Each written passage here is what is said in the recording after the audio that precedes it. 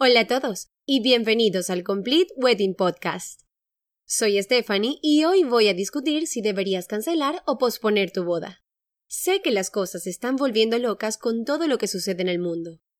Esa es una de las razones por las que comencé este podcast. Es para aconsejarlos para que puedan tomar decisiones informadas. Si hay un tema que desea que cubra, deje un comentario o envíeme un mensaje directo. Trabajaré en ello por ti. Además, comparte esto con cualquiera que creas que podría usarlo. Siempre revise las descripciones de cada episodio, porque generalmente dejo enlaces a algunos recursos excelentes, incluidos mis blogs y el grupo de Facebook. Ahora vamos a entrar en este episodio al que llamo no cancelar, posponer. Sé que se enfrenta a la realidad de que su día especial no pueda salir según lo planeado. El COVID-19 y el distanciamiento social están obligando a muchas parejas a cambiar sus planes a pesar de meses o incluso años de planificación. Pero todos los expertos están de acuerdo. Por favor, escuche con atención. No cancele sus nupcias. En su lugar, debe posponer las festividades. La mayoría de sus proveedores tienen un depósito no reembolsable. Si pospone su boda, no perderá ese dinero y aún obtendrá ese lugar o fotógrafo u oficiante que ama, solo que en un día diferente.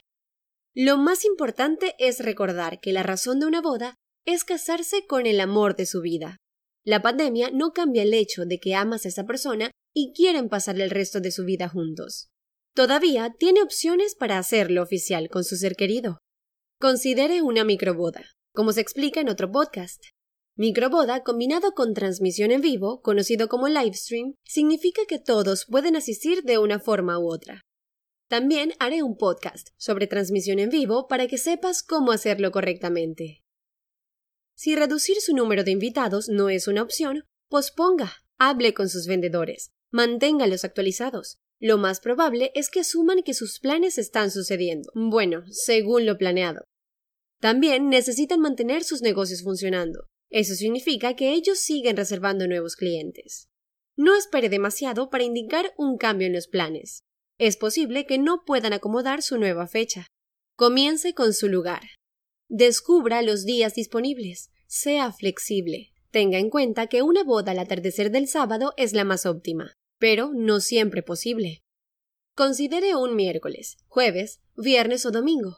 Sé que una boda los jueves no suena tan atractiva, pero el Día de los Veteranos es un miércoles y el Día de la Independencia se celebra un viernes de este año. Entonces, una boda el jueves por la noche significa que la gente no tendrá que irse temprano. El Día de Cristóbal Colón son los lunes en los Estados Unidos. Perfecto para una boda el domingo, ya que tienen el próximo día libre. No olvide mantener informados a sus invitados. Si ya envió las invitaciones o reserva de fechas, para eso he visto algunas lindas, como reservas de fechas que las parejas han enviado. He visto a parejas ponerse máscaras, sacar papel higiénico y una caja de cerveza Corona para tomar nuevas fotos de compromiso. Si no tiene el presupuesto para hacer otra sesión de fotos, no es problema enviar un correo electrónico notificándoles que las cosas van a cambiar. Considere hacer un video para reservar la fecha. Esto se puede hacer profesionalmente o puedes mostrar tus habilidades de TikTok. Lo más importante para recordar es mantener a todos informados. Gracias por escuchar el Complete Wedding Podcast. Sé que algunos de estos tiempos molestan, especialmente si está planeando una boda. Piense cómo se sienten los vendedores. En la mayoría de los casos, todos sus ingresos, la forma en que alimentan a sus familias, es directamente de las bodas que realizan. En su mayor parte, no han podido trabajar desde marzo. Están tratando de cuidar a sus parejas lo mejor que pueden. Trabaje con sus proveedores para elegir una nueva fecha.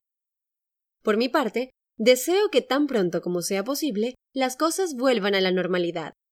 Me llamo Stephanie y espero que este podcast les ayude.